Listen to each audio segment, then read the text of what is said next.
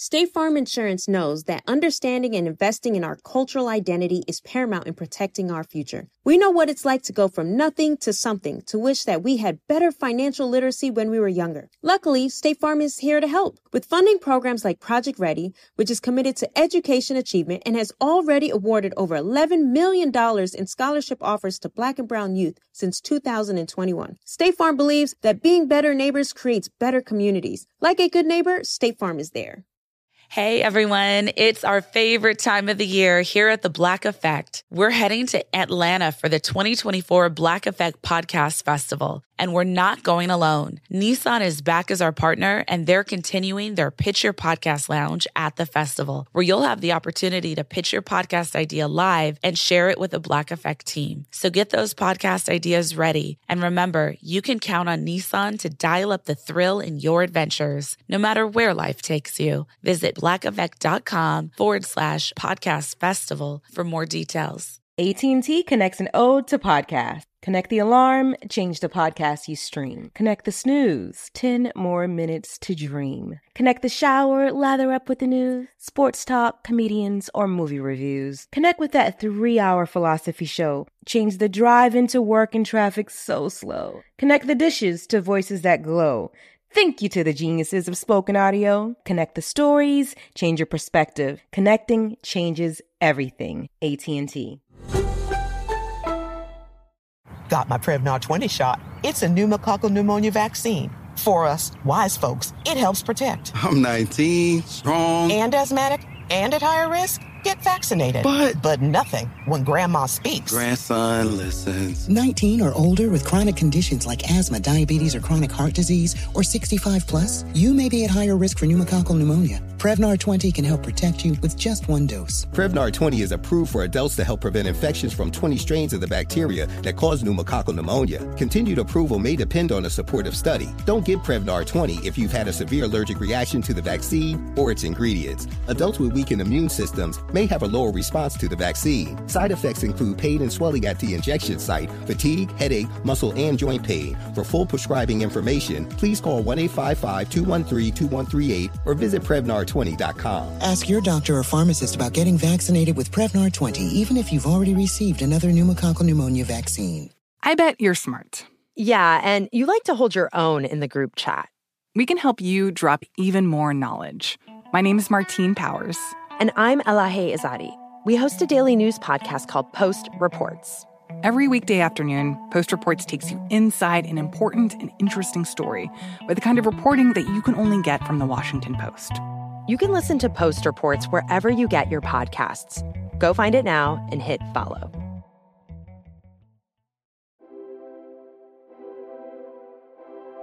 That's how we own it. What's up, family? It's your girl, Tamika D. Mallory. And it's your boy, my son, General. And we are your hosts of Street Politicians, the place where the streets and politics meet. I want you to address me going forward as Grandma T. That's Grandma T? Grandma T. Grandma T. Boy, listen. Grandma T. Congratulations, Grandma T. Well, thank you. I was saying Grandma, and it just was falling flat, like grandma. You know, people say grandma, they say this and that, but I want to stick with grandma. It was falling flat. And then I just came up with it literally in this second is Grandma T. Grandma T. Grandma. Grandma. I don't want grandma, I want grandma. Grandma T. Okay, well, listen, Grandma man, T. Congratulations. What's your granddaughter's name again? My granddaughter's name is Blair, and she is, we are in bliss with Blair because she is beautiful. Dope, man. Congratulations to your son. Yep. Tariq, he's a little half-grown man now. Yeah, man. He got him a little, he gonna step up now. Yeah. You know, got to step up. And her mom's name is Naya, and she is also incredible. They're really good parents. You know, I even watch your grandson's parents, so Nasan and Cindy, they're really good parents. These young people are incredible parents, bruh. Yeah, because you know what it is? I think we gave them a lot of a foundation. You know, they had a way different kind of foundation because we had parents says like, listen, that's your kid, you're gonna figure it out. Yeah. I love them, I'm gonna come, but you're gonna do the initial work. The first 6 to 8 months is on you. I'm gonna come by, I'm gonna hug them, and I'm gonna do that. But I don't think we parented in that fashion. You know what I'm saying? We gave a lot of a cushion. You know, my son's mother, Nasoma, she's very hands-on with, you know, her grandson. So they didn't really have to really do they do what they have to do, but the foundation is really set for them. So, you know. It's true. First of all, even though, yes, we are working as parents, as grandparents, we are working, but we have a lot more flexibility to be able to support. Our parents didn't have that. Their jobs were pretty much 9 to 5. Once they get home, they've got to get ready for bed because every day, you know, they were on that, what do you call it? The wheel, you know, going. My parents, they got home at a certain time of day, 6 o'clock or whatever. They didn't have time to watch my son afterwards, even though they still helped out way more than they should have ever been required to. But nonetheless, it was just a different thing. And you're right. It's just different. We are more involved in shifting things and, you know, but then I don't know, because other grandparents have damn near taken over in terms of how they supported their grandchildren. And the parents, I don't know. It just was different. I was just not as good of a parent as these kids. What I see them doing is just over the top. So I'm happy to be a part of that.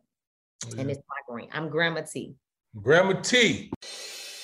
What's in the news? So Biden and the marijuana offenses. First of all, the White House is like, yo, we got to do some stuffs because we only have, what is it now? Less than 30 days. Yeah, November 5th is less than 30 days for the midterm elections. They need people to turn out and they have to figure out what to do in a short period of time to try to make sure that the messaging is not just flat. They need to be able to give it some, you know, some highs and lows and put some color up in there around what they have been able to accomplish. In my judgment, and I'm sure you agree, it's not it's not, I can't say it's flat because we can't do that. We have to give credit where credit is due, but certainly the type of change we need, forget about what they promised and all of that, because we could get into that and be here all day, but just the type of change we need, the type of support people of color, but Black folks specifically, that we need in this country. I don't know that the government is ever going to do it. I just don't. I just don't know that we will ever have a government that will give us what we need as a people. Just don't know. I don't think so either. I don't think, like I say all the time, to give Black people in marginalized communities what they actually need to be successful and progressive means the fall of capitalism, right? Capitalism cannot function if everybody is financially stable, right? There has to be a lower class. That's what it is built off. It's built off somebody has nothing and some people have a lot, you know? So to actually give marginalized people who actually are Black people in this country. Marginalized communities, you know what I'm saying? Those equal opportunities and options, it is the fall of capitalism. So, but when we look at this bill, it's two things, right, that I say. And I'm critical about it, always critical about it. But as the president, you have limited ability to just make laws, right? There's a process. And the only thing you actually can control are federal legislation. Right. You can't tell the states, yo, every state, y'all got to do this. They don't have to abide by those rules. So only thing he has the ability to do is make federal law and give the states who want to abide by. Now, at that point, it's for us to push our state legislators, you know, the people that control our states, to adopt those things. Right. You know, and it's a fucked up system. It's fucked up. And I want to say Biden ain't doing shit, but I see them pass a couple of things that I got to say it's more than I've seen anybody else do. You know, it's more than I've seen people do in a long time. And I'm definitely critical. We should be getting way more shit. We should be doing all these things, all these bills that we should get. But I understand that there's a process. And I understand there's some people who don't want that process to go. They don't want to see marginalized communities, Black and brown communities actually grow. They just don't want to see it, you know? So, you know, I don't know. And that's why I don't know if it's possible for us to actually get equity in this country. Yeah, I mean, I think what you said is 100% true, that, you know, the states is now where it goes, because 7,000 people is great, but we know that the system is full of, and that incarceration is really populated, if you will, by our people, many of them Black folks with criminal backgrounds based upon marijuana convictions. So we know that, you know, 7,000 is a good number. We want to see everybody at every level be free. And the 7,000, I didn't mean to cut you, and the 7,000 represents the amount of people who would be affected in the federal system by the marijuana. That's what I'm saying, 7,000 people potentially being freed under this, you know, new law. However, the states, it does fall back on the states to handle the masses and sort of the magnitude of the problem around marijuana convictions. And I'm just going to be honest in saying that this is why you have to go to the polls. Because first of all, anyway, I was getting ready to get into a whole thing that we're not going to talk about today, because, you know, I just want to know which one of your Republican buddies, all these people who are out here that folks are like, well, it's good people on both sides. Okay, well, which one of those individuals is pushing for legislation that will free a bunch of people at once under a new law and a new statute? I don't know, but, you know, whatever. The point is that this is why we have to make sure that we vote for governors and others in state office, in your state legislature, who will help to ensure that what Biden has done is modeled on the state level, because that's where we have most of our people dealing with marijuana convictions and incarceration. And, you know, and if you are unwilling to participate in the process, you won't show up at the polls. You're not, you know, making sure, because this is like a rubber meets the road situation. This is not just some theoretical shit that's just in the air. This is like literally, you make sure you put somebody in office who will look at what Biden is doing and saying, this state wants to be a part of that. It's that simple. It's either your legislature, it's either your governors and those people who are in elected office in your state support it, or they don't. And by the way, where is Kathy Hochul in New York? Because I don't know if I heard that she or has already signed a bill that is aligned with that. So I'm over here talking about the Democrats, but hey, which one of those states? I don't know. I need to do some more research. So I'm checking myself. Anyway, research.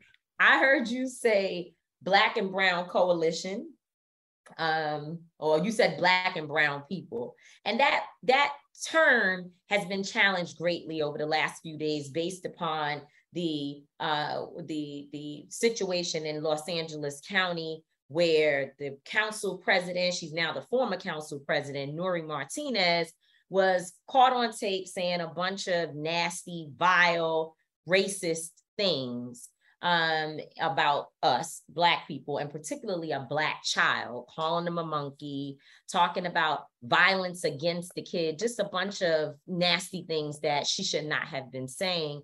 And she got caught, and it has caused people to start talking about an issue that comes up often, is this idea of a Black and Brown coalition and whether or not it really exists. And this is what I want to say. First of all, she has resigned from the council completely, but her two colleagues who were also in the conversation, who not one of them pitched a fit and said, wait a minute, this is nasty, this is not right, what the hell are you talking about? I refuse to participate in this.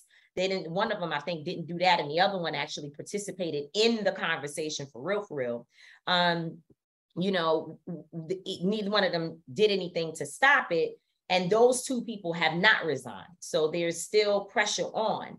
And so the question becomes, people talk, they hear sometimes even, we say Black and brown, and folks are like, is there a real Black and brown coalition? Because we know that there are Latino individuals out there who do not identify with our communities. And in fact, they want to see themselves as a step above us. They want to be disassociated completely with anything that has to do with even being brown. They want to be as close to white as possible. They are trying to gain access to the white community, and they will throw us under the bus and sometimes harm us in order to be there. And here's what I think, because people look at us and they're like, oh, why do y'all say Black and brown? Even with the conversation around Fat Joe using the N word, people are like, Tamika, why haven't you said anything?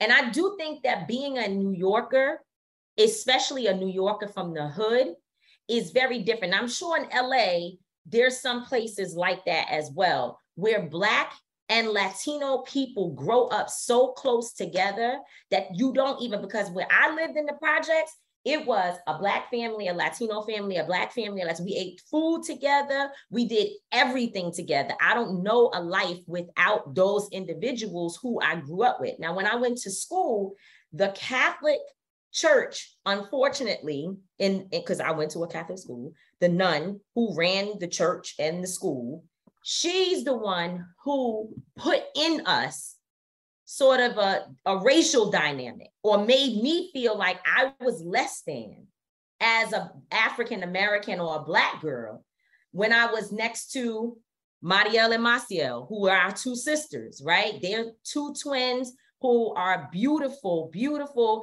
Latino sisters, and they are my girls. We are super cool, love them down. But when I was young, there were people who tried to pit us against one another. And I feel like, I hate to say it, but the people who introduced the racial dynamics was the white folks in the school. Because otherwise we didn't know nothing about that. Because you know what it is, there's a proximity to whiteness with Latinos, right? Because the straight hair, lighter skin, so right. They identify closer to them. And those people who want to identify closer to white people are able to. And there are those who don't want to. They don't want to be involved in this racial dynamic. They want, they want to stand for equity. So it's always been that situation. Like you said, I grew up in the Bronx, where my next door, everybody on my floor except me was Puerto Rican or Dominican. My next door neighbor was Dominican. The guy next to me, Jose, they were Puerto Rican, and then I guess the other person over here was Puerto Rican. So we grew up like family. We was in and out of each other's house every day, so the dynamic there, we didn't know. Right. You don't even know. Yeah, you know what I'm saying? And then, people start making you see the divide every now and then. There would be these little racial things that happen, but for the most part, we grew up as family, and so, not everybody has that, because there's certain things like in Alabama, where my mother is from, there are no Latinos. The Mexican community has just moved in with a Mexican restaurant. But other than that, and I don't even know where they live, because I sure ain't never seen them walking up and down the paths of my grandmother's community, so I'm sure that there are certain places around the nation where the only thing they know is white and Black, right? And most of the time, there's literally no relationship to the white people. So I don't know. I don't know. Anyway, we should move on. We're trying to figure this out. This conversation around the Black and Brown Coalition. When I think of someone like Carmen Perez, and I think of other Latino sisters and brothers who are in this movement with us, it's very difficult for me to leave them behind when I'm talking about issues, because I know they face some of the same things that we face. But I also know that there's a lot more work that has to be done by our Latino brothers and sisters to show up for us as Black people, and to make sure that, we keep it clear that we're one family. So I guess on one hand, there's a little bit of hypocrisy that exists in all of us, because we all. When you talk about Fat Joe, for me, Fat Joe is from the Bronx. Like every Puerto Rican I know, up until I got into this movement, being honest, the word nigga only have made us angry coming from white people. Right. Like, me and my Spanish friends, yo, my nigga was good. This is just how we talk. Like every day, yo, my nigga. That is a everyday communication for us in the Bronx. Mm-hmm. Black and Puerto Rican people communicate with each other like that. Mm-hmm. When there was a racial slur, when we heard a Hispanic person call you a monkey, then that's when we now you was trying to be racist. We heard mono or we heard monkey or something, this was a direct racial intention, but the word nigga was just our regular dialogue with each other. Well, it's also how people say it. White people can't say it at all, period, not never. But it's also how people say it. When some Latinos do use it in a derogatory way. I've never heard it inside of our community. Like I've never heard a Hispanic or Latino person say the word nigga, and it made me feel like. Yeah, because even in a fight, the Latinos in our communities might be like, nigga, what's up? Like, so again, I recognize the hypocrisy. We recognize the hypocrisy, and I recognize it's like anything. If I got my friend, the things that don't offend me about my friend don't mean it's not going to offend somebody else when they do it. I'm so glad you brought that up. That's just the reality. We need to move on and talk about our topic for today. But I'm glad you brought that up because that takes us to the conversation that has been viral about Coach Stormy and Tammy, who when I showed up a day late to their conference after, which is called Girl Hold My Hand. But by the time I got there, they were already viral about something that happened the day before. Let's talk about it a little bit later on. But it is very true that the way that you may speak to your friend is cool with y'all, but when other people hear it, they may be offended by what they hear, which is why sometimes people don't need to hear everything because the internet needs to be unplugged. But we got to get to our topic. But I forgot that I have to make sure today I do my thought of the day, because my thought of the day today is so darn it's not so much good, because it's actually not good, but it's more so important.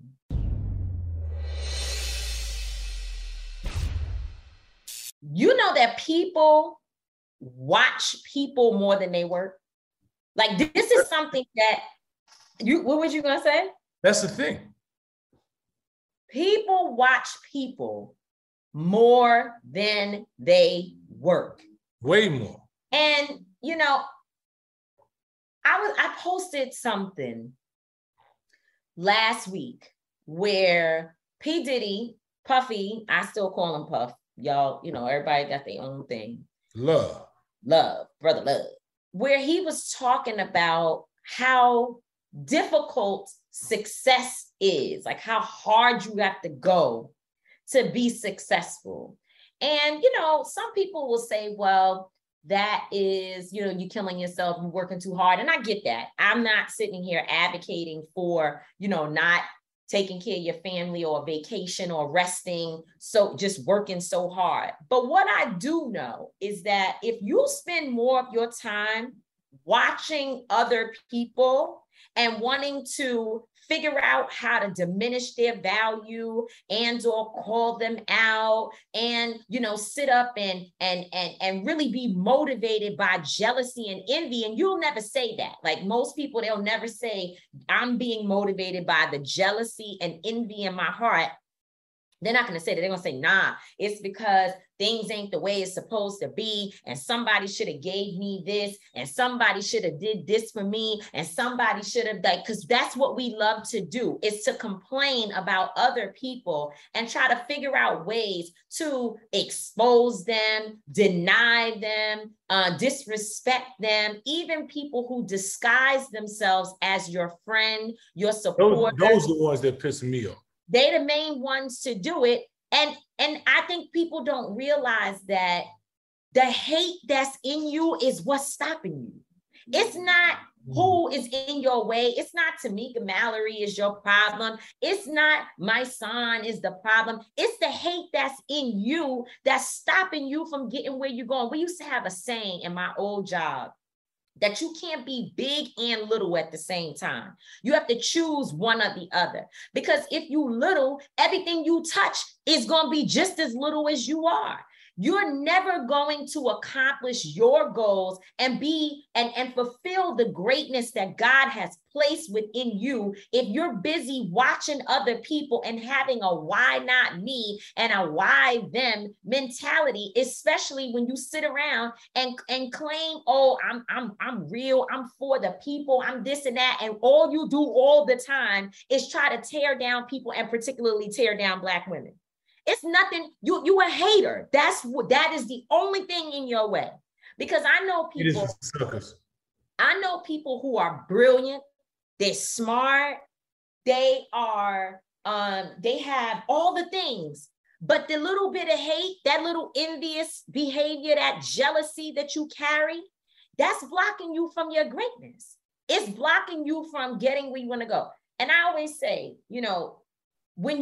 if you look at me, because I know that I don't know all the things, right? Like, I'm not the most politically educated. I don't know how to use all the big words. Sometimes it takes me longer to catch concepts and understand things. But somehow I have been successful, and I'm in a position where I have influence, right? Where people respect me, where there are a lot of people out here who have been impacted by and I'm not talking about our work on a big scale. I'm talking about just me and my peer-to-peer relationships that I have with people, where I have helped to put them in position. And I'm blessed in that way. And I really, truly do attribute a large part of that to the fact that I don't walk around watching other people and hating on who ain't got what and who's over there and who's over there. And I don't like this person, and trying to figure out how to take shots against people who I have once sat and broke bread with. That's not my personality.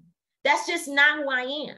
So when I sit and look at the difference between me and some of the other individuals who people watch me and who have so much shit to say about me, I realize that the difference between you and me is hate. That's the only thing that's different. I say that all the time. I say all the time, if you pay attention to somebody long enough, you'll realize why they're not successful. Because I know there's a lot of people who are talented, they're smart, they have skills, all these things. And you'd be like, damn, why this person ain't got this and this and that? And if you stay around them long enough, especially if they're not really young, so they just haven't matured into a certain space. But if you hang around grown adult people who have yet to have reached a level of success, you'll be able to tell why. It's certain things, character flaws that they have. And that's a character flaw. When I have no problem, right? When I think somebody is detrimental, completely detrimental to what it is that we represent or to our culture, I don't have a problem calling that out. If I think you're a complete sucker, then I'm going to call that. That's something that I need to save these babies from you. I need to save the culture from you, because you've done nothing to add to this culture. But there are people that I have fundamental differences with, right? We have different ideologies. We have different ways of going about things. And even though I don't agree with your path to our salvation and to the evolution of our culture, even though we may have different paths, I don't need to call you out because we do it differently. I know that you add some value to this culture. If I know that you add value, I don't have to talk bad about you just because you might be in a competition. People might try to pit us against each other because they see us in the same lane. I don't see that as an issue. I believe that was for me, I'm going to get. So I don't see myself having to do anything to pull you down for me to get higher. But some people feel that. People feel that somebody who is influential in their space, who does something, and it takes away from them. Nobody can dim my light. And that's what people don't understand. I think that's what we are. We're in an era right now where when you look at the whole, it's so many different people in the movement, just in the movement that want to call out BLM, right? And it's like, for me, even if, for you to call out BLM where we can actually say it is the biggest civil rights movement in history. It's documented. I would say social justice, because there's a difference. So I would say social justice. Well, there can be a difference. It's argument. Some people put it as civil rights. Some people say social justice, whatever it is. We've known that there's so much good that's come out of it. We know that there are historical things that have never happened in history that Black people were able to benefit from, right? So for us to try to tear that down, knowing that it was beneficial to a lot of different things, we've seen, historical judgments, we've seen laws being changed, we've seen convictions that never had, we've seen finances go into Black communities that we never seen, we've seen people be exalted into different, areas based on the fact that we said that Black Lives Matter. We've watched those things happen. We cannot deny those things happen.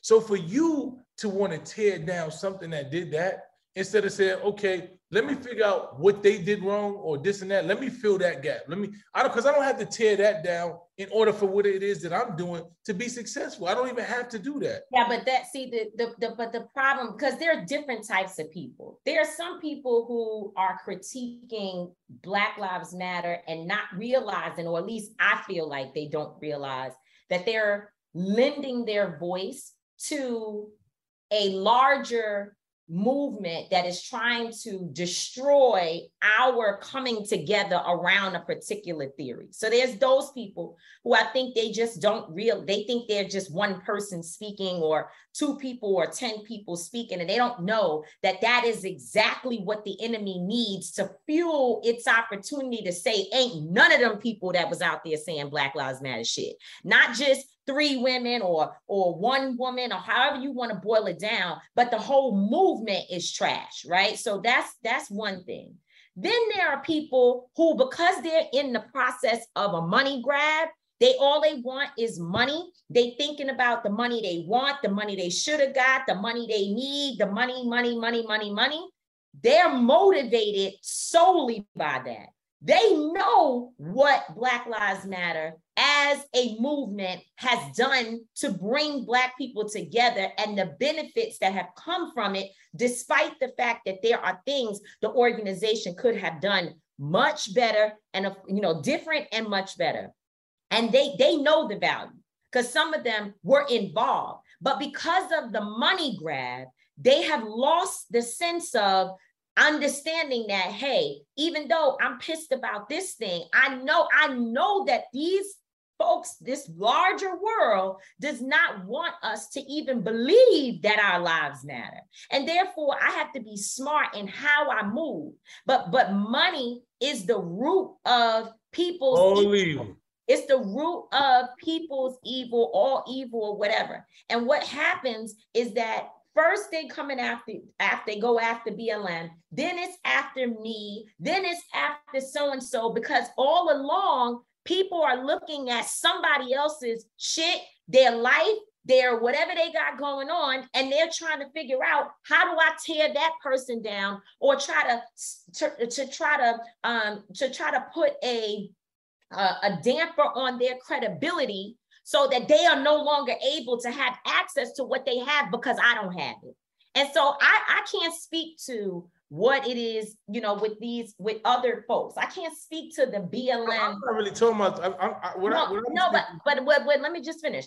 I can't speak to the BLM space in terms of who they are, where they come from, and all of that, because I only know very limited information about all of them, right? And by the way, I know these 3 different women in very different ways, and I could tell you positive things about each one of them. So this is not about that. I can only speak on Until Freedom first, but right now I'm not even talking about Until Freedom. I'm talking about Tamika Mallory.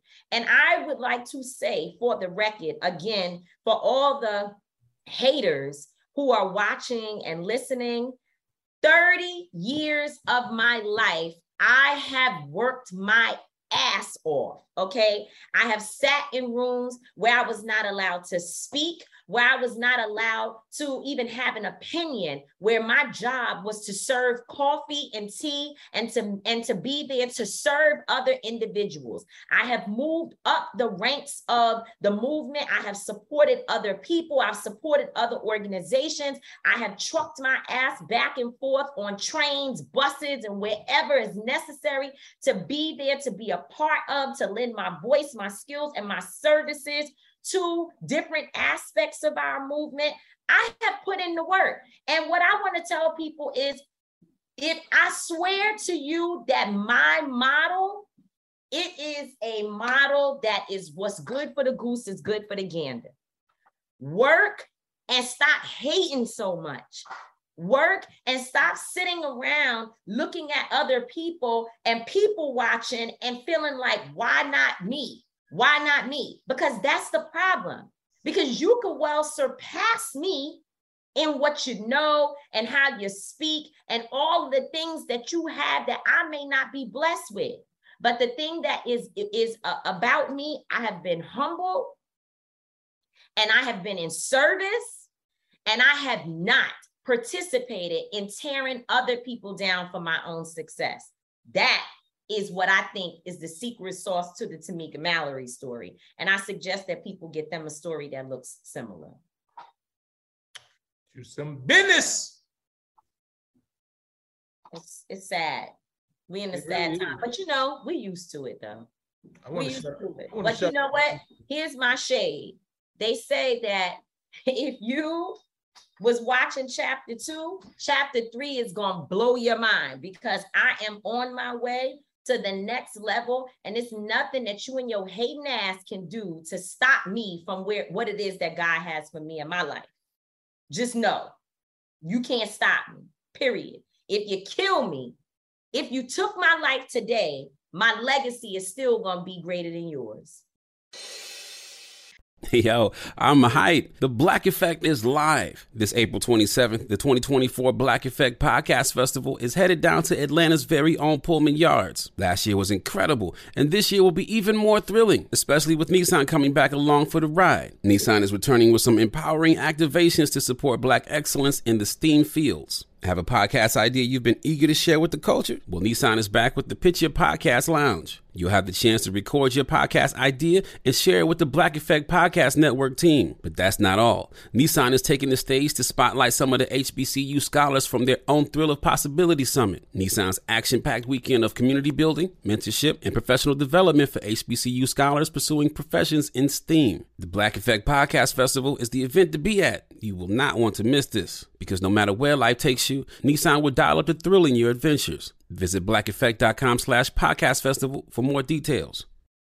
State Farm Insurance gets it. Representation alone doesn't equate to authenticity. State Farm understands and wants to help protect our communities by investing in our future, building off the hard work our parents have done before us. We all are looking to create generational wealth so that our families and generations behind us have a better starting point than we did. That begins with financial literacy. State Farm helps fund programs like Project Ready, a National Urban League program committed to the educational achievement of Black and Brown youth. To date, participants have been awarded over $11 million in scholarships offers as a direct result of contributions from State Farm. At Eating While Broke, we hear inspiring rags to riches stories on each episode from our guests, but with State Farm, you can begin to write your own success story. State Farm believes that being better neighbors creates better communities and have a long-lasting impact. Like a good neighbor, State Farm is there. AT&T connects an ode to podcast. Connect the alarm, change the podcast you stream. Connect the snooze, 10 more minutes to dream. Connect the shower, lather up with the news, sports talk, comedians, or movie reviews. Connect with that 3-hour philosophy show. Change the drive into work and traffic so slow. Connect the dishes to voices that glow. Thank you to the geniuses of spoken audio. Connect the stories, change your perspective. Connecting changes everything. AT&T. The best conversations I have with my colleagues are the ones that happen when no one is looking, when we're not 100% sure yet what to write. Hopefully, having conversations like this can help you figure out your own point of view. That's kind of our job as Washington Post opinions columnists. I'm Charles Lane, Deputy Opinion Editor. And I'm Amanda Ripley, a contributing columnist. We're going to bring you into these conversations on a new podcast called Impromptu. Follow Impromptu now, wherever you listen. Like many of us, you might think identity theft will never happen to you. But consider this. There's a new identity theft victim every 3 seconds in the U.S. That's over 15 million people by the end of this year, equal to the populations of New York, Los Angeles, and Chicago combined.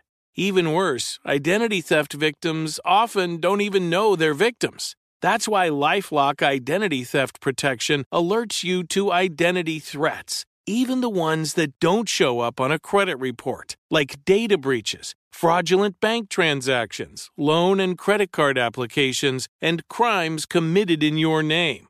If your identity is stolen, your own dedicated LifeLock U.S.-based restoration specialist will work to fix it. LifeLock protects you in ways that you simply can't on your own. Join now and save up to 25% your first year at LifeLock.com/news. That's LifeLock.com/news to save up to 25%. Identity theft protection starts here. That's how we own it. So talking about moving on from the haters. Now we can go to the topic. We could go to the topic. I was going to talk about Coach Stormy and Tammy Price, but I'm going to put that in another episode because, it's just, you said it. I mean, anyway, you already summed it up. The point is that the way you speak to your friends sometimes is not necessarily good for the world to hear because people won't understand it. And me being there in the space with them the next day after the situation went viral, Tammy is not oppressed. She's not embarrassed. She's not being stripped of her womanhood, none of that. Actually, she's a very strong young woman. They have a wonderful relationship. They treated me well and they treated one another well. But I do know, and first of all, and by the way, I wouldn't have used the word hood rat. I wouldn't have used it. I know I say it, but I probably would not have used it to talk to my friend in front of a camera, right? So I get that. I get what has struck a nerve in some people, but I also know that the way in which they were communicating is the way that they're comfortable talking to one another. And not every conversation with your friends is going to sound good to a person who's listening. And so that is, that's just something, again, it's the hypocrisy of life, right? We could sit with Joe and talk and say words and the N word and whatever, but we're not going to be okay with other people using the word. So anyway, I just thought I would weigh in on that. Now, on this other topic, though, on a serious topic today, this issue of women's health, we have a guest coming up today that is going to, I think, give us a lot of clarity on things that we kind of throw out in the world. Everybody does, men, women, everybody throws out these concepts around how to take care of ourselves. We're always talking about, now we're talking more about how women are literally dying more, Black women are dying more than any other group of women based upon, the lack of care. And a lot of it is just a self-awareness issue. And in our communities, we just haven't talked about certain things. And I always, it's so many different ways that you can address this topic. First of all, we've talked about many times the fact that most women, not some, most, they may not all agree in public, but most women have a very difficult time having orgasms. They're faking it during sex often. We have a lot of women who are dealing with physical challenges or vaginal challenges that they don't even talk about. A lot of men who don't even know how to help a woman take care of her vagina. And, it's like, the coochie business is a real serious business. The business of the coochie. It is a very precious place. It's almost like a newborn baby every day. If you think about it, now that I have my grandbaby, I realize how precious she is. And you holding her and did this. A coochie is just that precious as a newborn every single day. It has to be cleaned properly. It has to be treated properly. You have to fill yourself with the right things. It's a lot to taking care of a coochie. And I don't know that men are even taught any of the stuff. We are also taught incorrectly, but I don't feel like men know shit about how to take care of a vagina. Most men, I'm sure some do. I mean, we weren't, my mother taught my sister how to take care of a vagina. She ain't never come to me and said, boy, this is how you take care of a woman's vagina. That's not like really a conversation that we have. What is the need for it? right? What is the need? What's the need for it? What is the need for somebody to come? I mean, I hear what you're saying, but I think maybe that's something that you probably should do. Did you ever sit down? Excuse me. Did you ever sit down with Tariq and be like, "Hey, this is how you take care of your woman's coochie, and these are things you need to know about a woman"? Did you ever have that conversation? Not when he was young. I messed that up. But as he got older, I would tell him things about washing his hands, brushing his teeth, making sure that he's taking care of a woman's vagina or taking care of himself, by the way, right? Like, because washing your hands, brushing your teeth, taking care of your own hygiene, that's not so much just about somebody else, but it's really about take care of yourself. And as you take care of you, it helps the woman's vulva, I guess is what they call it. And I think it's vulva. Let me go look that word up, to be healthy.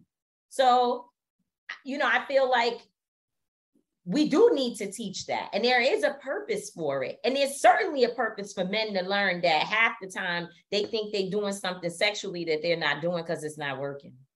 That? Well, yeah, I mean, I don't know. I guess I got a thought about that. We'll talk. I want to talk to our expert and get her opinion about my thought about that. Oh, okay. I can imagine what you will say. I'm afraid for this conversation. I don't know what you're gonna say, but I will say I'm happy to have a woman come on the show today that I know she deals with all the aspects, not just of the coochie, but also the body. And she talks about helping men as well. Her name is Coach Jessie, and her company is called The Detox Now. The Detox Now. And you see everything, Queen Afua, everyone is basically telling us it all connects back to your health. Yeah, health is wealth. I tell people all the time, you can't get a dime. I don't care how much money you got. If you ain't healthy, you ain't gonna live to spend it. So absolutely. The Detox Now, she's a women's health activist. So that means that she's actively doing things every day, not just a women's health expert, but she's an activist. And she also is a fibroid survivor who dealt with some issues. I'll let her talk about her issues. And she's turned to be a nutritionist because she believes that food is directly connected. And, and I'm excited that Coach Jessie's going to come and educate us and talk about what it is that's going on with the coochie. So, Coach Jessie, I'm so excited you are here. I'm always having to fight and defend women and our health, women's health, by myself. So it's so good to have you on today. Thank you for being a guest on Street Politicians. Thank you so much for having me. Listen, you got a circle with you. You're not by yourself. We got your back. Got your back. Well, I don't understand this because I'm always outnumbered on this show. We got women producers. We got her. She's like 5 women alone. So she makes me feel like I need the help here. No, we have been on this show often, by the way. I mean, yeah, okay, I guess. It's getting more balanced. It's getting there. We're getting there. We appreciate you. Thank you for coming on, Coach Jessie. And thank you for having me. I'm so grateful. So grateful. So, Coach Jessie, before you came on, we were talking about women's coochies, right? Favorite topic. She was talking about it. You had things to say. I had a couple of things, but let's make it clear because I do not need. She was talking about. No, and it's such taboo, right? It's such taboo. It's not taboo because everyone is using one or experiencing one in one way or the other. Either come in here, like how you are born into the world, or actually in having sexual interactions or whatever, or using it as a woman's on your body. But we don't like to talk about it. It's taboo to discuss the topics. And I think that because it's taboo, you have so many things going wrong and ways in which we are not taking care of the health of our vaginas because we don't talk about it. And the conversation that we were having, I was asking my son, like, who taught you what? And like, what did they say? What's the words they used? And where did you get most of your information growing up? Because I feel like so many young men, even my own son, I don't know if I had the right conversations with him. So what's your take on that topic? Well, I love what you said about, when people don't talk about things, things go wrong. And, I heard, grandma used to say, bad things happen in the dark, right? You know what I'm saying? And the dark is really, it's ignorance. And I think we do, we have to come out of that time in our lives where it was like, well, this is taboo, because taboo is what made it shameful. It's what made it something that we remained ignorant about, and we didn't communicate where we had issues.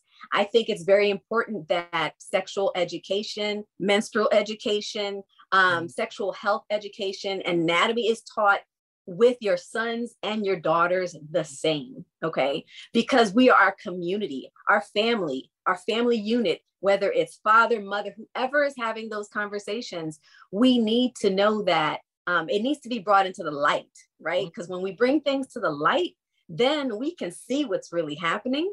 We can feel open about having conversations. It's like when people see a little girl say vagina, like, yes, let her say vagina. Thank you.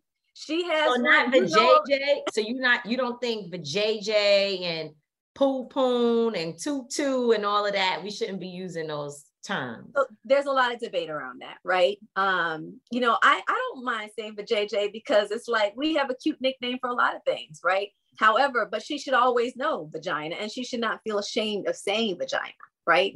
Because it needs to be taken care of just like every other part of us. And because there's so much havoc that can be wreaked, whether it's conditions, disease, infections, if we are not really intentional about care, intentional about how we talk about it, and making sure that the awareness and the education is accurate.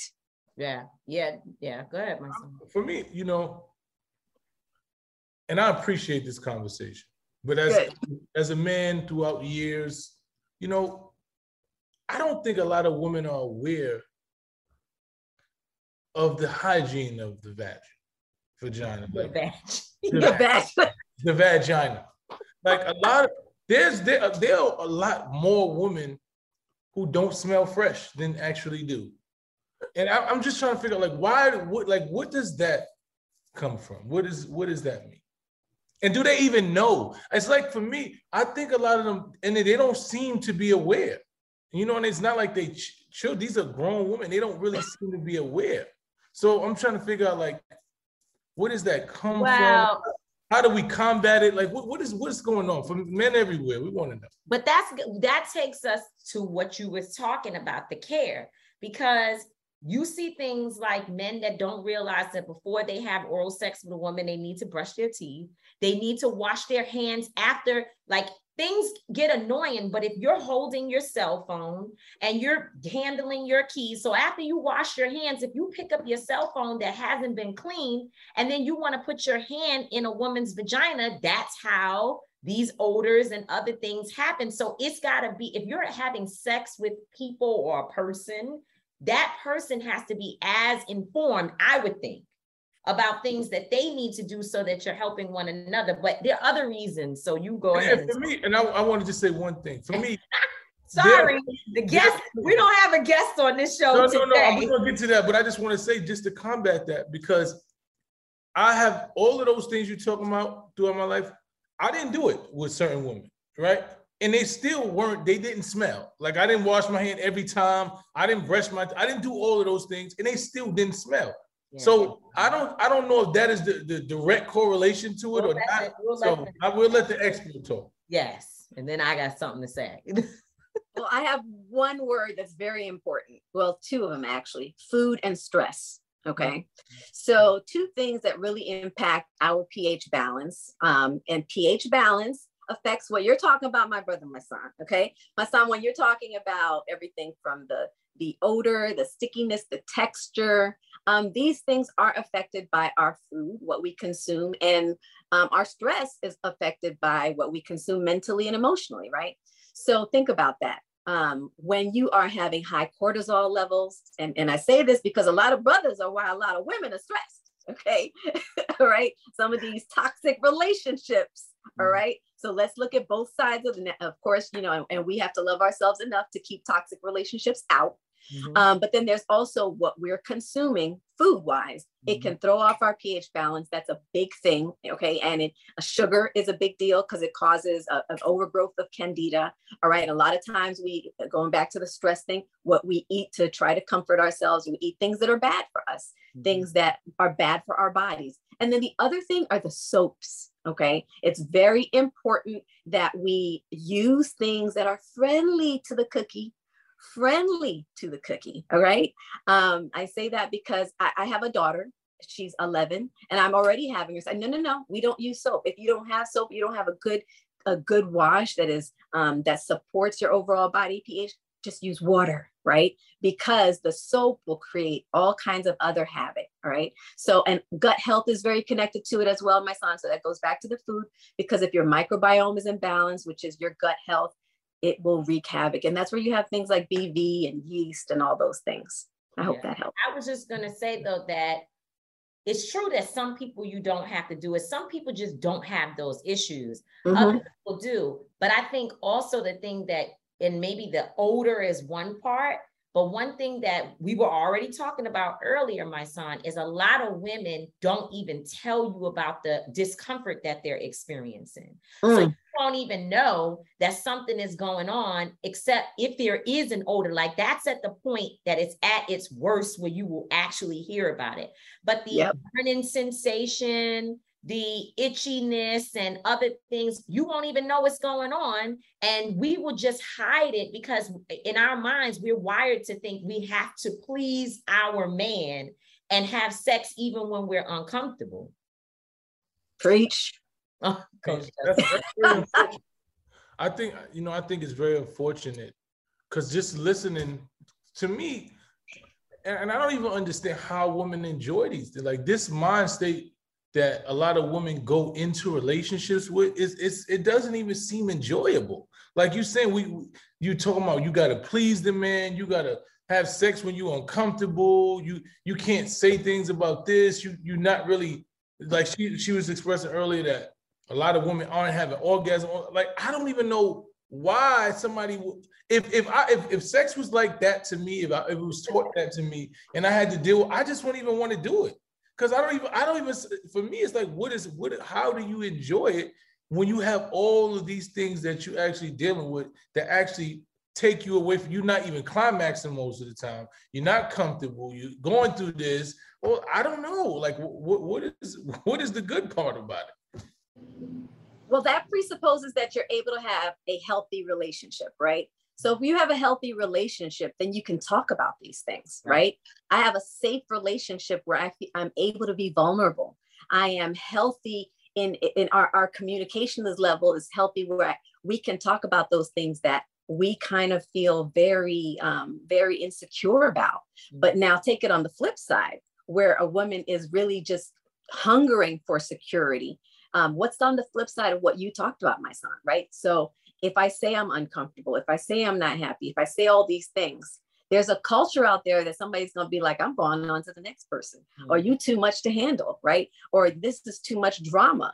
And I think there's a lot of fear that's connected to it. And that to me goes back to the toxicity of, wait a minute, my intimacy is very special. And that means I only want to have it in a relationship where somebody is safe enough where I can say, this is cool, this is not cool. I'm going through something. I'm going through a health challenge, and I'm not afraid that you're going to walk away. And that starts with valuing ourselves enough to say that I deserve that, right? How much of this do you think is like grandmama and them fault and, great grandmama's fault? Because we have been taught to please our man and don't worry about you getting pleased, because that's not important. Sex is really about a woman giving a man what he needs. So how much of it do you think is just what we've been taught being, it's just wrong? And I know it because I heard plenty of that as a young person growing up.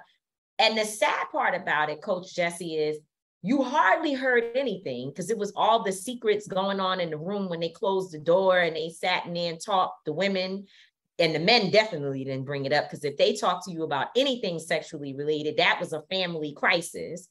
So the only time you did hear something was when a person was telling you what you need to do for your man, or that's it. Like, you didn't really get any real sex education until you had your menstrual. That's it. And of course, the soap thing. Yes. Forever, we learned about soap because all of us used the wrong soap at least once, and it set you on fire. On fire. So what do you think? How much of it is our training from our older, grandparents, specifically grandmothers? Absolutely. You hit the nail right on the head. Okay. Because generationally, think about it, even in the church, we were taught that, that men need sex, but women, you need affection, right? Mm-hmm. And affection that doesn't mean you need sexual pleasure. And that sets you apart, me thinking like, okay, so it's not really about me being happy sexually. It's about him being happy sexually. That's the wrong path, right? And then it was like, well, you got to please, like you said, grandma, you got to please your man. You got to please your spouse. You got to please your partner. But what about my needs? So we have been conditioned incorrectly. We've been conditioned to not even think about our needs in that regard and how they need to be met and how we need to actually have a value for our own sexual pleasure and health, our own enjoyment, right? That's a big deal. So when we were growing up, like you just said, only taught, oh, you're getting to be a woman now. You got your cycle. What does that mean? You know what I mean? Oh, that's because you can get pregnant now. Okay. So it was not about, what that journey looks like, what that journey can look like. It was about what to protect you from. That was the condition, right? So it was very fear-based. It wasn't based around possibility. It wasn't based around, the kind of life you want to build and you want to actually create for yourself, and it being a duality of both sides. So I think it's time out. Like, it is time out for those there are traditions that are great. And then there are traditions that we need to throw out, just like the ham hocks. Ooh, but we'll get to that later. Yeah, so we skipped straight into this. We didn't even, we didn't get into you. Like, what made you want to become a women's health activist? Like, what was your journey? Ooh, I like to say I became a women's health activist because I went through my own crisis. At the age of 30, 20 years ago, I wanted to, thank you. Awesome. As Yandy likes to say, if you take care of it though. I know. That's right. So hubby and I, we've been married 4 years, and we were like, it's time to grow our family. And 30 years old, I was like, I'm feeling right. This is good. And we tried to conceive 6 months down the road, nothing's happening. And I learned at that point when I went to the GYN that I was one of the 90% of Black women battling fibroids by age 50. Now, I didn't know it was a pandemic. I just happened to know I had fibroids at that time. I didn't know what that meant, but that precipitated a journey of what I called my $1 million baby journey, because those fibroids that I battled for 14 years actually caused infertility for 10 years. Okay. Infertility for 10 years, which required me to have 5 IVF cycles. I know you hear the cash register ringing when I say in vitro fertilization, because that's like $20,000 a pop, right? Easily. And in the middle of that, a miscarriage, which was devastating. And being hospitalized for more than 100 plus days combined. And even when we finally were conceived with the 5th IVF cycle, we thought everything was fantastic. It was great. This was it. God had answered our prayers. At 21 weeks, I find out that the fibroids have returned, and I had just had a myomectomy 6 months before this, not even, which was my 3rd fibroid surgery. The fibroids had returned, and now my baby was fighting for her life for the fibroids. And they told me literally, the doctor said to me, you might want to consider terminating this pregnancy. That took us 10 years to get, 10 years to get to that point. And, Tamika, I know, I said, we're people of faith, and we're not giving up on this pregnancy. I said, no, it took us. Hold it right there. Quick, an important question. And I don't mean to stop your story, but this is a question. Please. Did you have a moment of feeling like you were going to lose your husband because you couldn't make this happen? Did you go through that, or were you good, solid? So great question. At the 4th IVF cycle, after it, now my husband was incredibly supportive. Shout out Mark Thompson. And he was always, man of faith, very supportive, always there. After our 4th IVF cycle, which was a failure, like I hit a wall and I was like, oh my God, what am I going to do? I can't do this anymore. And he doubled down on the support. Opposite. He was like, listen, and he didn't, because I felt at that need, Tamika, when you were saying like, I have to give him a child, like, that pressure. He was like, no. I said, I said, let's pray. What is God telling you? Because right now I don't even want another surgery. I don't want to, I was like, I want to adopt, you know what I'm saying? Because if I have another surgery, it's going to be all kinds of complications. And he was like, no. He said, babe, I'm not going to tell you what God said to me. He said, because this is your body. I want you to pray and you decide, and whatever you choose, I'm rolling with that, because this is your life that's on the line. And, that level of support and respect for me was huge. And I needed it, because at the end of the day, I needed to know that decision was not because I was trying to please him, right? That I knew that it was part of my destiny. Wow. So grateful. But I know I have a lot of clients though, who have lost their spouses in the infertility journey. I have a lot of clients who have, have been down that road and struggled in it. I literally just had a client tell me the other day, she's having her 3rd miracle baby. And right now the marriage is in crisis. So continue on. You went through your process. Yes. Okay. So we went through the process of, I said, no, we're not giving up. And they hospitalized me. I was in the hospital and they said, oh my God, you're not going to make it 72 hours. We're going to have to do an emergency C-section. This is a horrible, because it went worse. Long story short, 8 weeks later, to the tune of 8 weeks later, because of a miraculous God that I serve, right?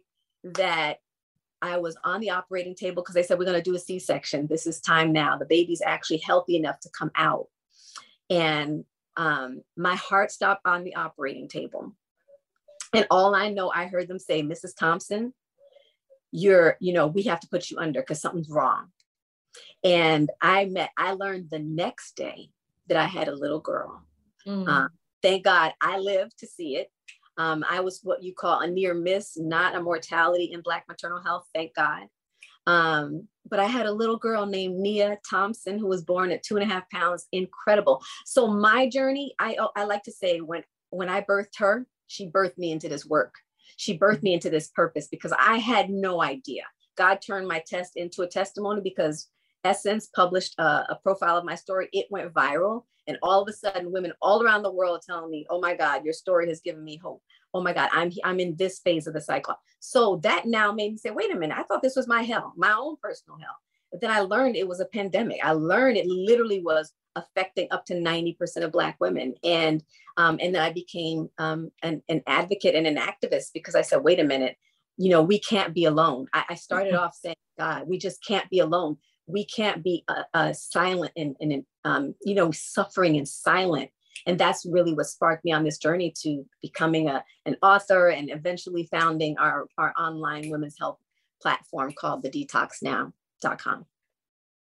Tell us, we talked about one aspect of, a big thing that I think everybody can enjoy that conversation and learn something from it when we talk about women's coochies. Absolutely. There's so many other things happening with us from a health perspective. What would you say are some of what are you talking to your clients about the most, especially in our age demographic, which would be somewhere probably from maybe 25 to 55? In there, what are some of the things that you're talking to us about? Yeah, I love that question. So, first of all, first give an honor to Tamika Mallory, because I have to say, you inspired us. Your book, State of Emergency, really inspired my current campaign that we just launched. It's a PSA called, My Estrogen, My Body, My Choice. And it's all about the Black women's Black women's health state of emergency. And the reason we're focusing on that is because we need to know what's going on with our estrogen. Estrogen is connected to, if estrogen is too high or it's too low, it's connected to so many conditions and how it's affecting our body. And then what choices we have available to us, because Black women's health is in a state of emergency. We are suffering. We are infertile, as I mentioned. We are dying, especially specifically Black women. You have women who are dealing with, when I talk about the suffering, you know, women's pain. We just talked about it, from women being little girls, where our pain is normalized, all right? Our pain is normalized, and we're taught that it's, you're bleeding heavy, you're having heavy cramping, you're having heavy pain. That's normal. And because we're told it's normal, and there's so many studies that say our pain is dismissed, which is why it leads to women dying, right? Women being diagnosed too late, right? And so we're talking about the fact that, hey, if you're in pain, you're suffering, that's not okay, right? Let us, first of all, let's turn around and say, you know what, the echo chamber that says, from the dominant voices of the physicians and the family members that say it's okay that you're in pain, that it's normal for Black women to be in pain, let's counter that echo chamber and say, no, let's actually normalize balance. Let's normalize health. Let's normalize healing. And that starts by saying, wait a minute, what is my pain telling me, right? When we look at the statistics specifically, 19% of Black women, as I mentioned, up to 90% of women, Black women, have fibroids by age 50, right? You know the symptoms that are associated with that. Then you have 19% of Black women are dealing with infertility. Leading causes of infertility are fibroids, right? And then you have endometriosis and PCOS. Black women are, I mentioned earlier, 3 times more likely, okay, to have fibroids, and up to 90% dealing with them. 90% dealing with infertility. And then when it comes to cancer, African-American women, we have the highest mortality rate at 31%, okay? So we're suffering, we're infertile, and we're dying, and it's time to stop. So for us, it's, you know what? Let's first of all expose the fact that it's not okay. We're suffering, all right? Because we're told it's normal, just shut up. If you go to the doctor, oh, your pain is normal, it's just menstrual pain. No, but you know what? Fast forward. Do you know that cycles that are heavy, very painful, if they are untreated, and you're not dealing with the root issue, there's studies now that are even indicating that when women get into perimenopause, and you talked about that age, that those fibroids can actually lead to other cancers or actually become cancerous. Wow. And I've women, never heard that. It is a big You know what else deal. I've never heard? I know now, but when I was young, no one ever told us that the menstrual cycle was a cleansing period. I didn't know anything about it. I just thought we had the curse of death, that you just bled, and it was basically associated with you getting pregnant, and that's it. So that's it. I didn't know anything about the fact that your body was actually cleansing itself and pumping out things that was, no good. Oh, I guess the oxygen in the blood, something about that. I heard something, and I still don't know all the details, but I know you're getting cleaned out. So what's happening is your body prepares for, once you have your cycle, your body prepares for the ability to conceive every month, okay? And if you don't conceive, then it tears down, it sheds that lining every month, okay? So that is a cleansing. And what's happening though is when there is irregular cycles, there is when I talked about, estrogen being imbalanced, and what that means is estrogen is either too high or it's too low, okay? If estrogen is dominant, it leads to conditions like fibroids, like PCOS. It's instrumental in terms of setting the stage for the development of these conditions, as well as even infertility issues, thyroid issues, weight gain. A lot of women see weight gain and they just think, they don't realize it's actually connected to a hormone imbalance, okay? They don't realize that it's telling them something. So we're wanting to educate women that your pain, your symptoms are actually telling you something. And, it's time to actually listen to them, because otherwise you're now going to be having these conditions at more advanced levels. And then when estrogen is too low, It's associated with things like osteoporosis and heart issues, right? For my women who are in perimenopause stage, or women are in menopause where their estrogen is even lower, right? Because of that, they're at high risk of osteoporosis. How do you check your estrogen level? It's a blood test. You get your doctor, but then remember, so there's the blood test, but your body is the first test. That's what we want to equip our women to know, right? What is my body telling me? All right.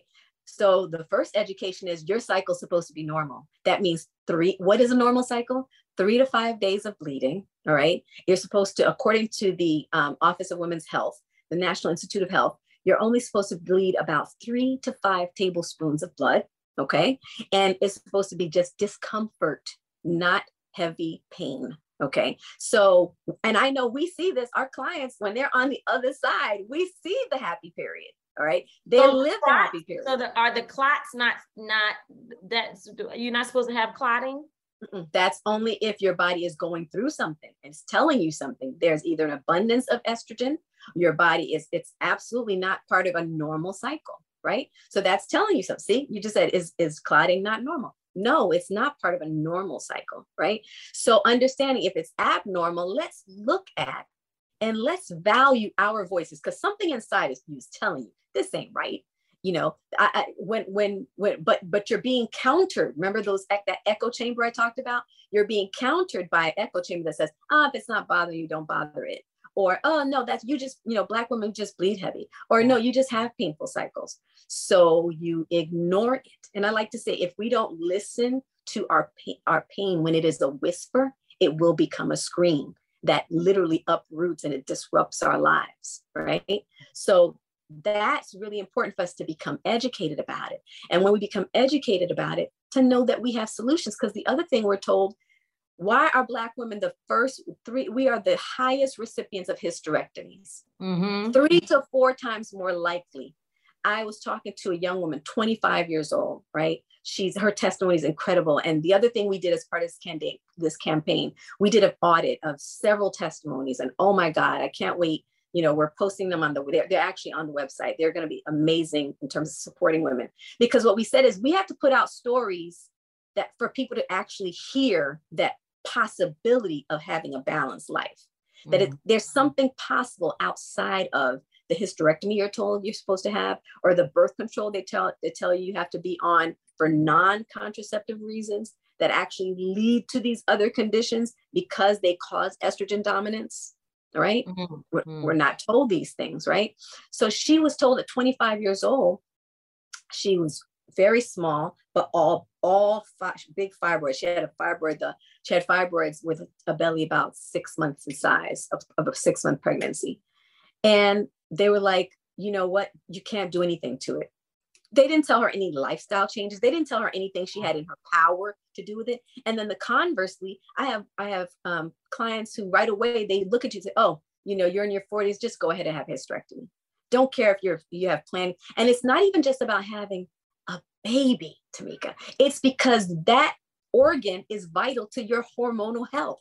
Your uterus, let's dismiss this idea that if you don't want to have children, it's okay to remove your uterus, because your uterus is so critical to your body's overall hormonal health, which literally triggers and controls everything going on in your body, that it will literally disrupt everything.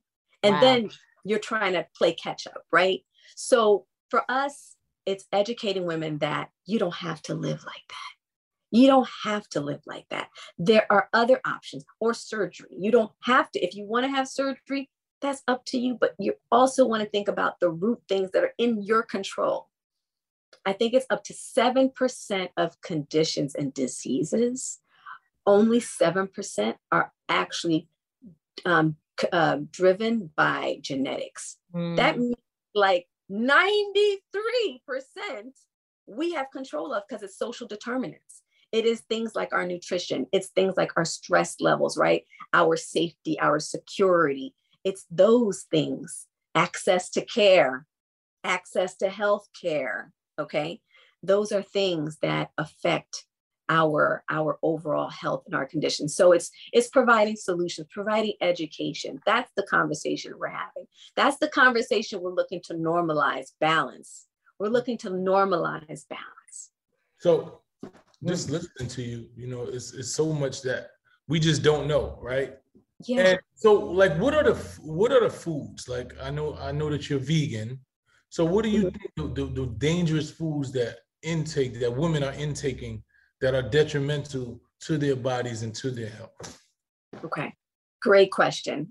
Because I think that's one of the biggest hurdles is the food, right? Food will be your medicine or it will be your poison. And I want to start by dismissing the idea that the only way you can have a healthy diet is to be vegan, all right, or to be plant-based, because it really is, it depends on the severity of your condition. It depends on what your condition is, right? And then this is for me, is take steps towards health. So there are things that when you talk about like the biggest culprits are going to be things that are like soy-based, meats that are, if you're going to have meat, you want to make sure it's grass-fed, organic. If you're going to have meat, but then if you're dealing with fibroids, understand it's going to fuel them. Okay. Then there's dairy. Dairy is a huge one because of how it feeds inflammation. It fuels inflammation. It fuels, and that fibroids and those kind of conditions are inflammatory conditions. Alcohol is a big one. It's a big one because a lot of people, that's their panacea. It's what they soothe themselves with. So minimizing that. And then, so I said dairy, I said meat, I said alcohol. And the other thing is gluten. Gluten is huge, and gluten is in so many things, from breads to pastas. It's an ingredient that a lot of people are learning about now because there's this whole gluten-free movement. But gluten it really disrupts our gut health, and our gut is like the center of our overall health. Okay. So when you talk about like things that will help, cruciferous vegetables are really important. So I say to people, it's not about doing everything all at once, unless you're in a crisis. So the people that come to us, my son, they're in a crisis. They're like, I need help right now. I'm real cold turkey, literally. Help me because I'm drowning. Right. Then they'll do like our water fast. They'll do our balance program, and that's fine. But some people who is like, they're just looking to try to make changes because it's more of a gradual thing. Adding more cruciferous vegetables into your diet, like bok choy, like broccoli, right? Like, purple cabbage and kale, and these things, having more of them, and not, drowned in grease and devoid of nutrients, but having those more in your diet will help. And if you're going to have meat, make it a smaller portion of your food and more of the vegetables, right? More of the fruits and vegetables that are going to help you overall. And then making sure that when it comes to your, caffeine levels, some people love coffee, but caffeine is one of those things that fuels estrogen as well. It's highly estrogenic. So maybe for you, there have been people who they said to me, oh my God, it felt like my fibroids went, they grew like on steroids recently. And we said, okay, so let's take a look at what have you been consuming? Oh my God, I've been working so hard. I've been drinking a lot of coffee because I need to stay up, or whatever it may be that's been going on in their lifestyle. And it's been traced to that, because caffeine can be. So it has some health benefits. However, it also, if you're estrogen dominant, which your estrogen level is too high, it can cause the fueling of those conditions. Yeah. Last night I had a terrible eat night. Like I had some, what was it? Steak and cheese, egg roll thing. That's so good. So good.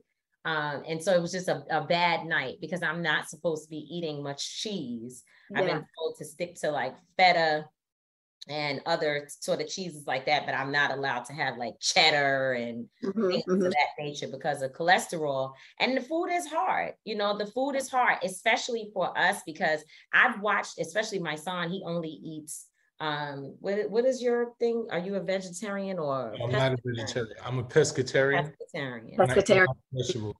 I tried every now and then. I might eat a little bit of chicken, but I don't eat beef or any other meat. Good. Yeah. I mean, but it's hard to find things. Like I watch him struggle wanting to do right. Like he would never eat any trash at all, period, except the fact that you're somewhere and there's nothing. And it's like, what do you eat? Especially when you're arriving at 10 o'clock at night and the only thing that's available is like the what do you call those wings? The hot wings, or, something like that. It's just like all that's there. And now that I'm trying to eat better, since I got this really bad cholesterol report back from my physical, I find myself really struggling. Like, okay, there's pizza. There's, there are things with all the things that I'm not supposed to be eating everywhere. Butter is in everything. It's used, so often. Just all the stuff, the things. So I don't have to explain it. And it is really hard. And I try to eat, because Queen Afua told us, have 2 salads per day. So I'm like trying to get into the salad thing, but even finding a good salad can be difficult. So part of it is, this is why, the number one thing you can do is obviously prepare your meals at home. However, everybody doesn't have that, and I'm not somebody who just loves to cook all the time, right? I mean, we have an amazing, recipe guy. We partnered with a great chef. It's our N Fibers recipe guy. We partnered with Chantel, Let's Be Vegan, to make easy and delicious recipes for people who are going to prepare them at home. But when you're on the road, for me, it's let's dismiss this idea that if it doesn't have meat or these other conditions, that it's not food. Because a lot of times you can find, like for me, if I go somewhere, I'm looking for the fruits, I'm looking for the veggies. And my concept is that is a meal, right? So if I think about it that way, if you go to eat at a restaurant, they're going to have some grilled veggies, they're going to have steam, they're going to have something available, right? Something.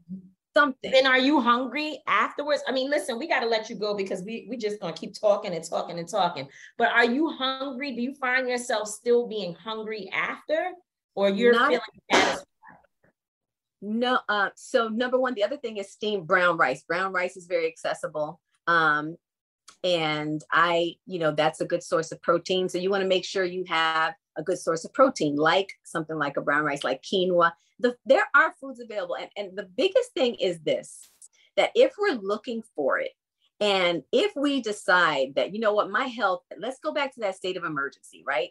When we say balance is possible, it starts by saying prioritizing my health. I'm not going to get balanced until I prioritize my health, right? Those who are in the dominant culture are not going to give up power until they understand that, it's going to be taken from me. I don't want my life taken from me because I'm not taking care of my health. So I have to decide that, no matter what, right now, this is what's most important. Right. And for us, the other thing is we create supplements. Like we have our Balance Daily Plus Mass Kit, which is a women's health reproductive program that helps to restore hormonal balance, to improve menstrual cycles, to promote healthy weight, which is really important, as well as prevent those, helps your body to do these things. Making sure you're getting the right supplements is really important. Maybe you can't do everything with your diet, but let's start by making sure you have the right supplements. Because we've seen women who, because they were starting to feel, oh my God, my cycle is better. And I just started taking the supplements. And then, oh my God, I feel so good now that I'm more encouraged to take better care of myself. You see what I'm saying? And we've seen it over and over that once they have that support and they start to feel what it's like to feel amazing, that, they'll be like, oh my God, now I am willing to go that extra mile. Like when they do our water fast, right? Which may be a part of, they may start their balance that part. They're like, oh my God, I can't eat for 14 days. It's a water fast. And I say this because a lot of times we think we're about to die, Tamika and my son. But the truth is we're really just thirsty. We think we're so hungry, but our bodies are saying, no, you know what? You're really just thirsty, because the body, it experiences dehydration and hunger the same. And I say that because sometimes we'll reach for something that's bad for us to eat because we think we're about to pass out. But what the body's actually telling you, oh, you really just need some coconut water. Oh, you really just need some water. And you would be surprised if you took your supplements, if your water, you may have time to get to that next spot, or have a little bit more planning time to say, let me get something that's healthier to eat. That's a critical piece. But if you don't have the support and the understanding and the education. And the knowledge. Yes, so important. yes. I just want to thank you so much for your time, and you're so clear. You know, oftentimes people say they're experts in certain areas, and it's difficult to understand what they're, what they know. But it's not that way with you. You're very, very clear. And I definitely learned from this conversation. And I think the main thing that is so important is talking about these issues from nuts to bolts and not making it a backroom conversation between a few women, but ensuring that our men are a part of it. Because, hey, when we're out to eat, a man can look over at his wife and say, hey, you've had 4 drinks this week, or, tonight, maybe, we shouldn't do that because we need to preserve your health. Hey, let's not eat this today. Hey, let's do different things, because sometimes you do need a partner to help you out and to have somebody that's in your health journey with you. So, it is what it is. I mean, either you want to live or you don't. And that's what I'm beginning to realize. Yes, ma'am. I've got to do it. So I can make all the excuses. I can't find this. I don't like this, that, and the third. Or I can order that salad with my little scallops on the side and mix it all up together and enjoy. Let me tell you something. If I could share this, many women who found our program, they found it because some of either their husbands or their boyfriends found it and said, you know what, check this out. So I want to shout out, there are men out there that are looking for, and they actually have turned around, and the ones who've had miracle babies or whatever, it's because they did get in the trenches and do the program with them, right? Or they said, if this is all you're going to eat, this is all we're going to eat as a family. So shout out to the brothers and the family members who are supporting and saying, you know what, our health is let's make generational health our focus, right? Let's normalize this idea that our real wealth is our health first, because you can't enjoy any of the physical wealth if you're not healthy, if you're not here, right?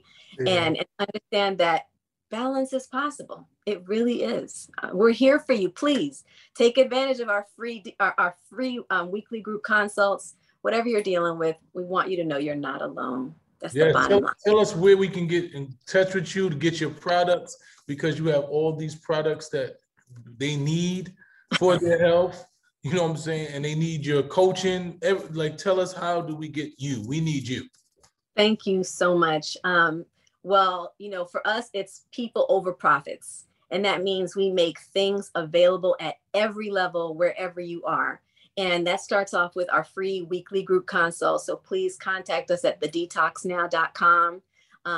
Where I'm Coach Jessie, Coach Gessie on IG. I'm very active. The website, you can get your free food list. You can get your group consult, or you can book a private one. And this is important because that's where it starts, right? It starts by looking at your case and saying, hey, what are your goals? What's going on? How can we help you? And then we have a community.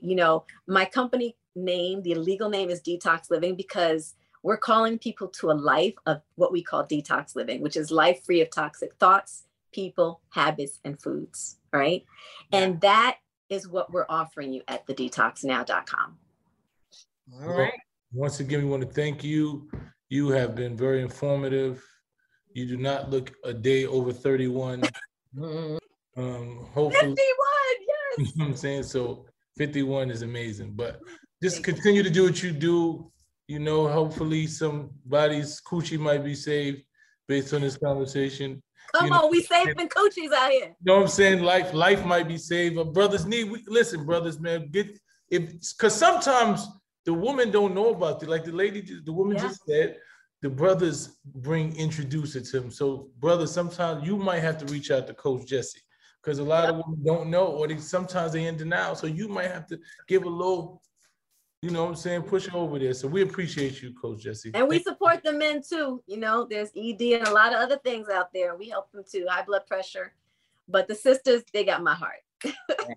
Thank you so much, Coach Jessie. Please go back to your day. Thank you so much for breaking into your schedule to be a guest on Street Politicians. We can't wait to have you back.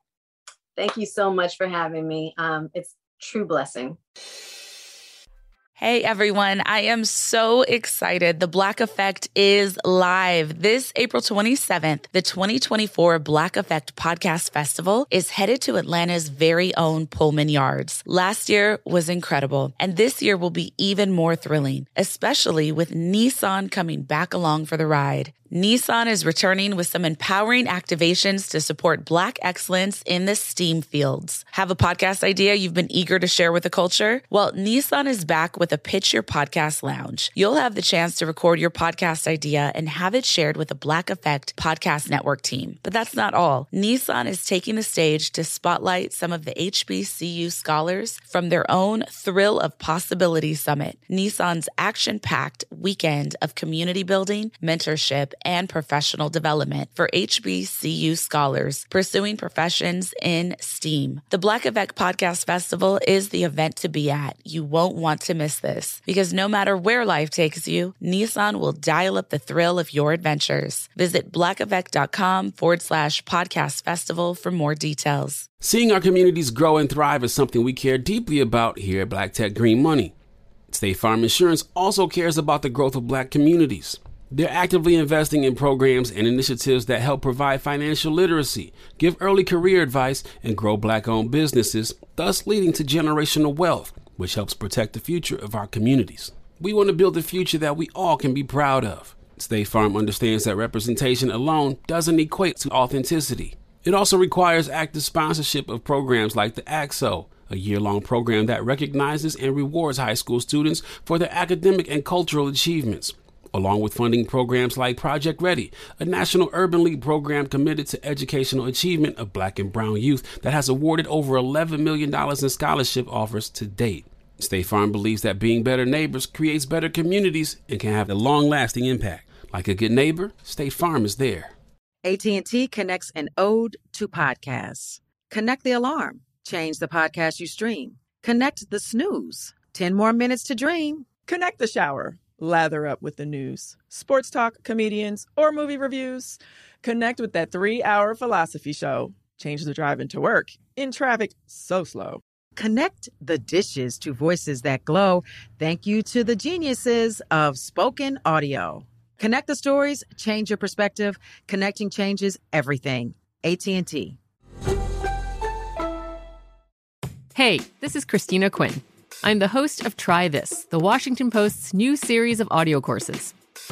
The idea behind Try This is to become better functioning humans without having to comb the internet for countless hours. In our first course, we learned how to sleep better. Now, we're going to learn how to make our friendships stronger. I'll offer expert tips that are doable, and I'll keep it short. So let's do this. Class is in session. Find Try This from the Washington Post wherever you listen. Moments like my daughter telling me a new joke mean a lot to me. But after being diagnosed with metastatic breast cancer, or MBC, which is breast cancer that is spread to other parts of the body, they mean even more. I take Ibrance, palbociclib. Ibrance 125 milligram tablets with an aromatase inhibitor is for adults with HR-positive, HER2-negative MBC as the first hormonal-based therapy. Ask your doctor about Ibrance and visit Ibrance.com. Ibrance may cause low white blood cell counts that may lead to serious infections. Ibrance may cause severe inflammation of the lungs. Both of these can lead to death. Tell your doctor right away if you have new or worsening symptoms, including trouble breathing, shortness of breath, cough, or chest pain. Before taking Ibrance, tell your doctor if you have fever, chills, or other signs of infection, liver or kidney problems, are or plan to become pregnant, or are breastfeeding. Common side effects include low red blood cell and low platelet counts, infections, tiredness, nausea, sore mouth, abnormalities in liver blood tests, diarrhea, hair thinning or loss, vomiting, rash, and loss of appetite. I think Coach Jessie and the things that she's talking about, and I mean, she knows so much. You could just get sort of caught up in listening to all of the details. And it's good, you know, we had Queen Afua. We've had several opportunities to talk about this. I feel like, you know, we all, no matter who you are or where you come from, you got to come through a woman. There's no other way to get here than through a woman's body. So at the end of the day, we are in a place where, you know, where I feel like we can finally break down the barriers of misinformation or lack of information, because we're doing it in so many other areas. And we need to take care of our women all of us, so that we can continue to procreate. So I think it's a real simple concept. We don't got to make it a difficult, long debate. It just is what it is. We want to continue to procreate. We want to make sure that our race is strong, that we have more children and more life. And that's how you get it done. Take care of your bodies. You know, I'm happy to have these conversations because I got a lot of friends and they all come back with the, you know, I've been blessed not to really have to deal with that in my later life, but a lot of my friends and younger guys talk about, you know, women not smelling good. So, you know, I'm pushing on over to Coach Jesse. You know, you got to, because if you're in a relationship, you got to care enough about your woman and care about yourself to try to do something better for it. So, you know. The older just is, every man in the world is most afraid. It's like, I don't want to smell bad. Nobody want no stinking thing. Nobody want none of that. So shout out to Coach Jesse, man, and the wealth of knowledge she has. So whole nother topic, you know, as we talk about women, Black women, you know, brings me to my I don't get it.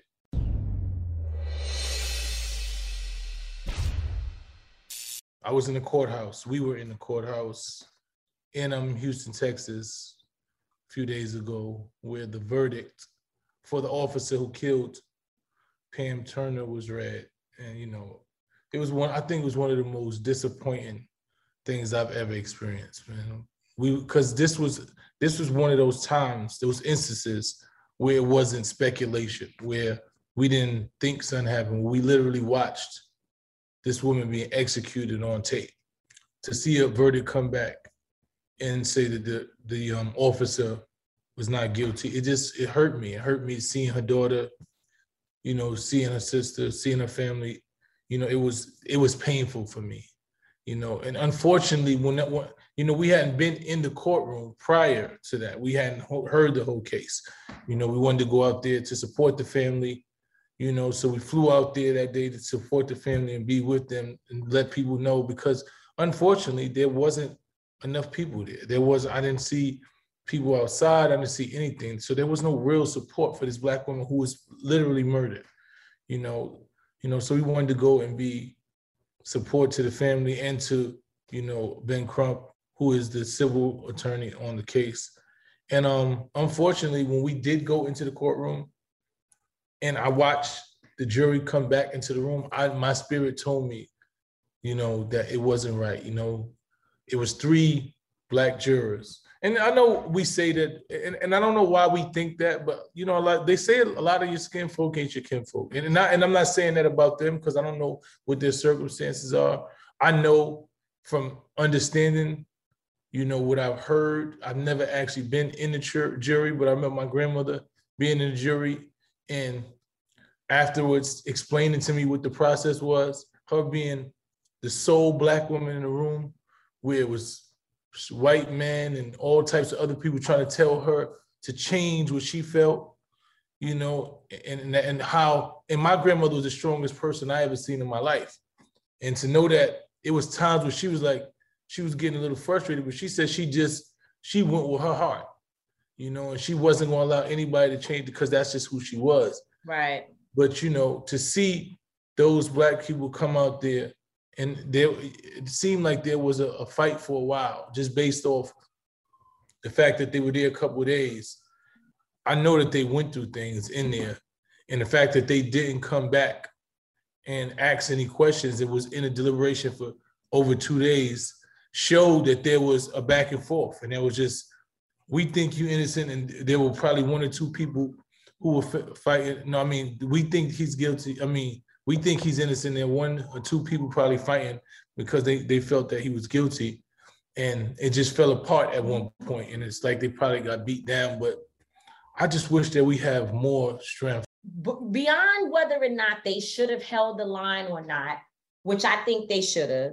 And I'm going to say, when you said earlier that you don't want to say all skin folk ain't your kin, no, all kinfolk. Not in this situation. All skin folk, no, but all skin folk ain't your kinfolk, right? I know that. But no. But what I'm saying is, I don't think we can give them a pass, because there have been other jury decisions where when the jurors, when the jury does not come back with what we believe we saw in front of our eyes, right? We know the truth, right?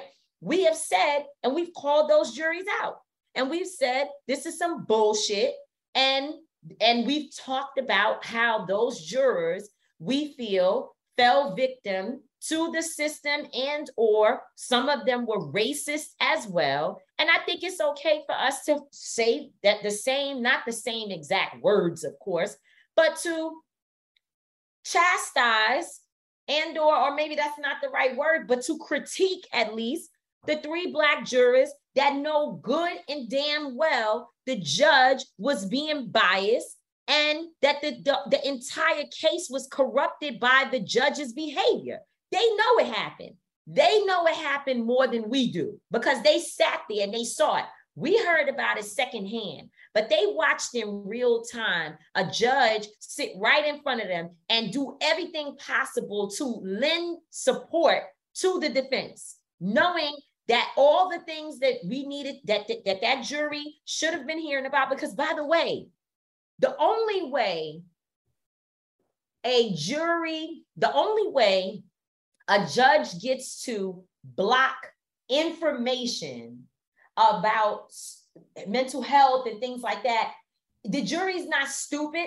They hear you bring it up as a prosecutor, and then it's, what you call it? It's subjected or whatever. Subjected, and they retract the statement. And then but you heard it. Strike it. But so then you know. And then what they tell you is that you can't use that information at all. And I'm not. And listen, nobody is saying. First of all, fine, I get it. Jury instructions are what they are. You can't use it. That's whatever. Because guess what? I'm sure that the other way around, plenty of people are using their biases and their opinions about Black people when they are making decisions in courtrooms that even if certain things are supposed to be thrown out, they still have decided that the Black man or the Black woman, but particularly the Black man, is a criminal, and they are going to find the motherfucker guilty. They don't care about the instructions and the right way to do whatever they're going to do. That happens all the time. We're the ones that we're trying to do it the right way. Fine, I'm with that. I support it. If that's what we're doing, we should do that. Let's try to do things the right way. But I will say this. They knew that if they decided that things were not being done properly, they could at least hang the jury or make a hung jury. Why didn't they do that? Why didn't they at least do that? No, I refuse. Oh, no, I would love to interview them. I would love to. I would love to sit down and interview. If we can find those 3 jurors, I would love to interview them and just understand. Because everybody else I get, but I want to know what was going through the minds of those 3 jurors.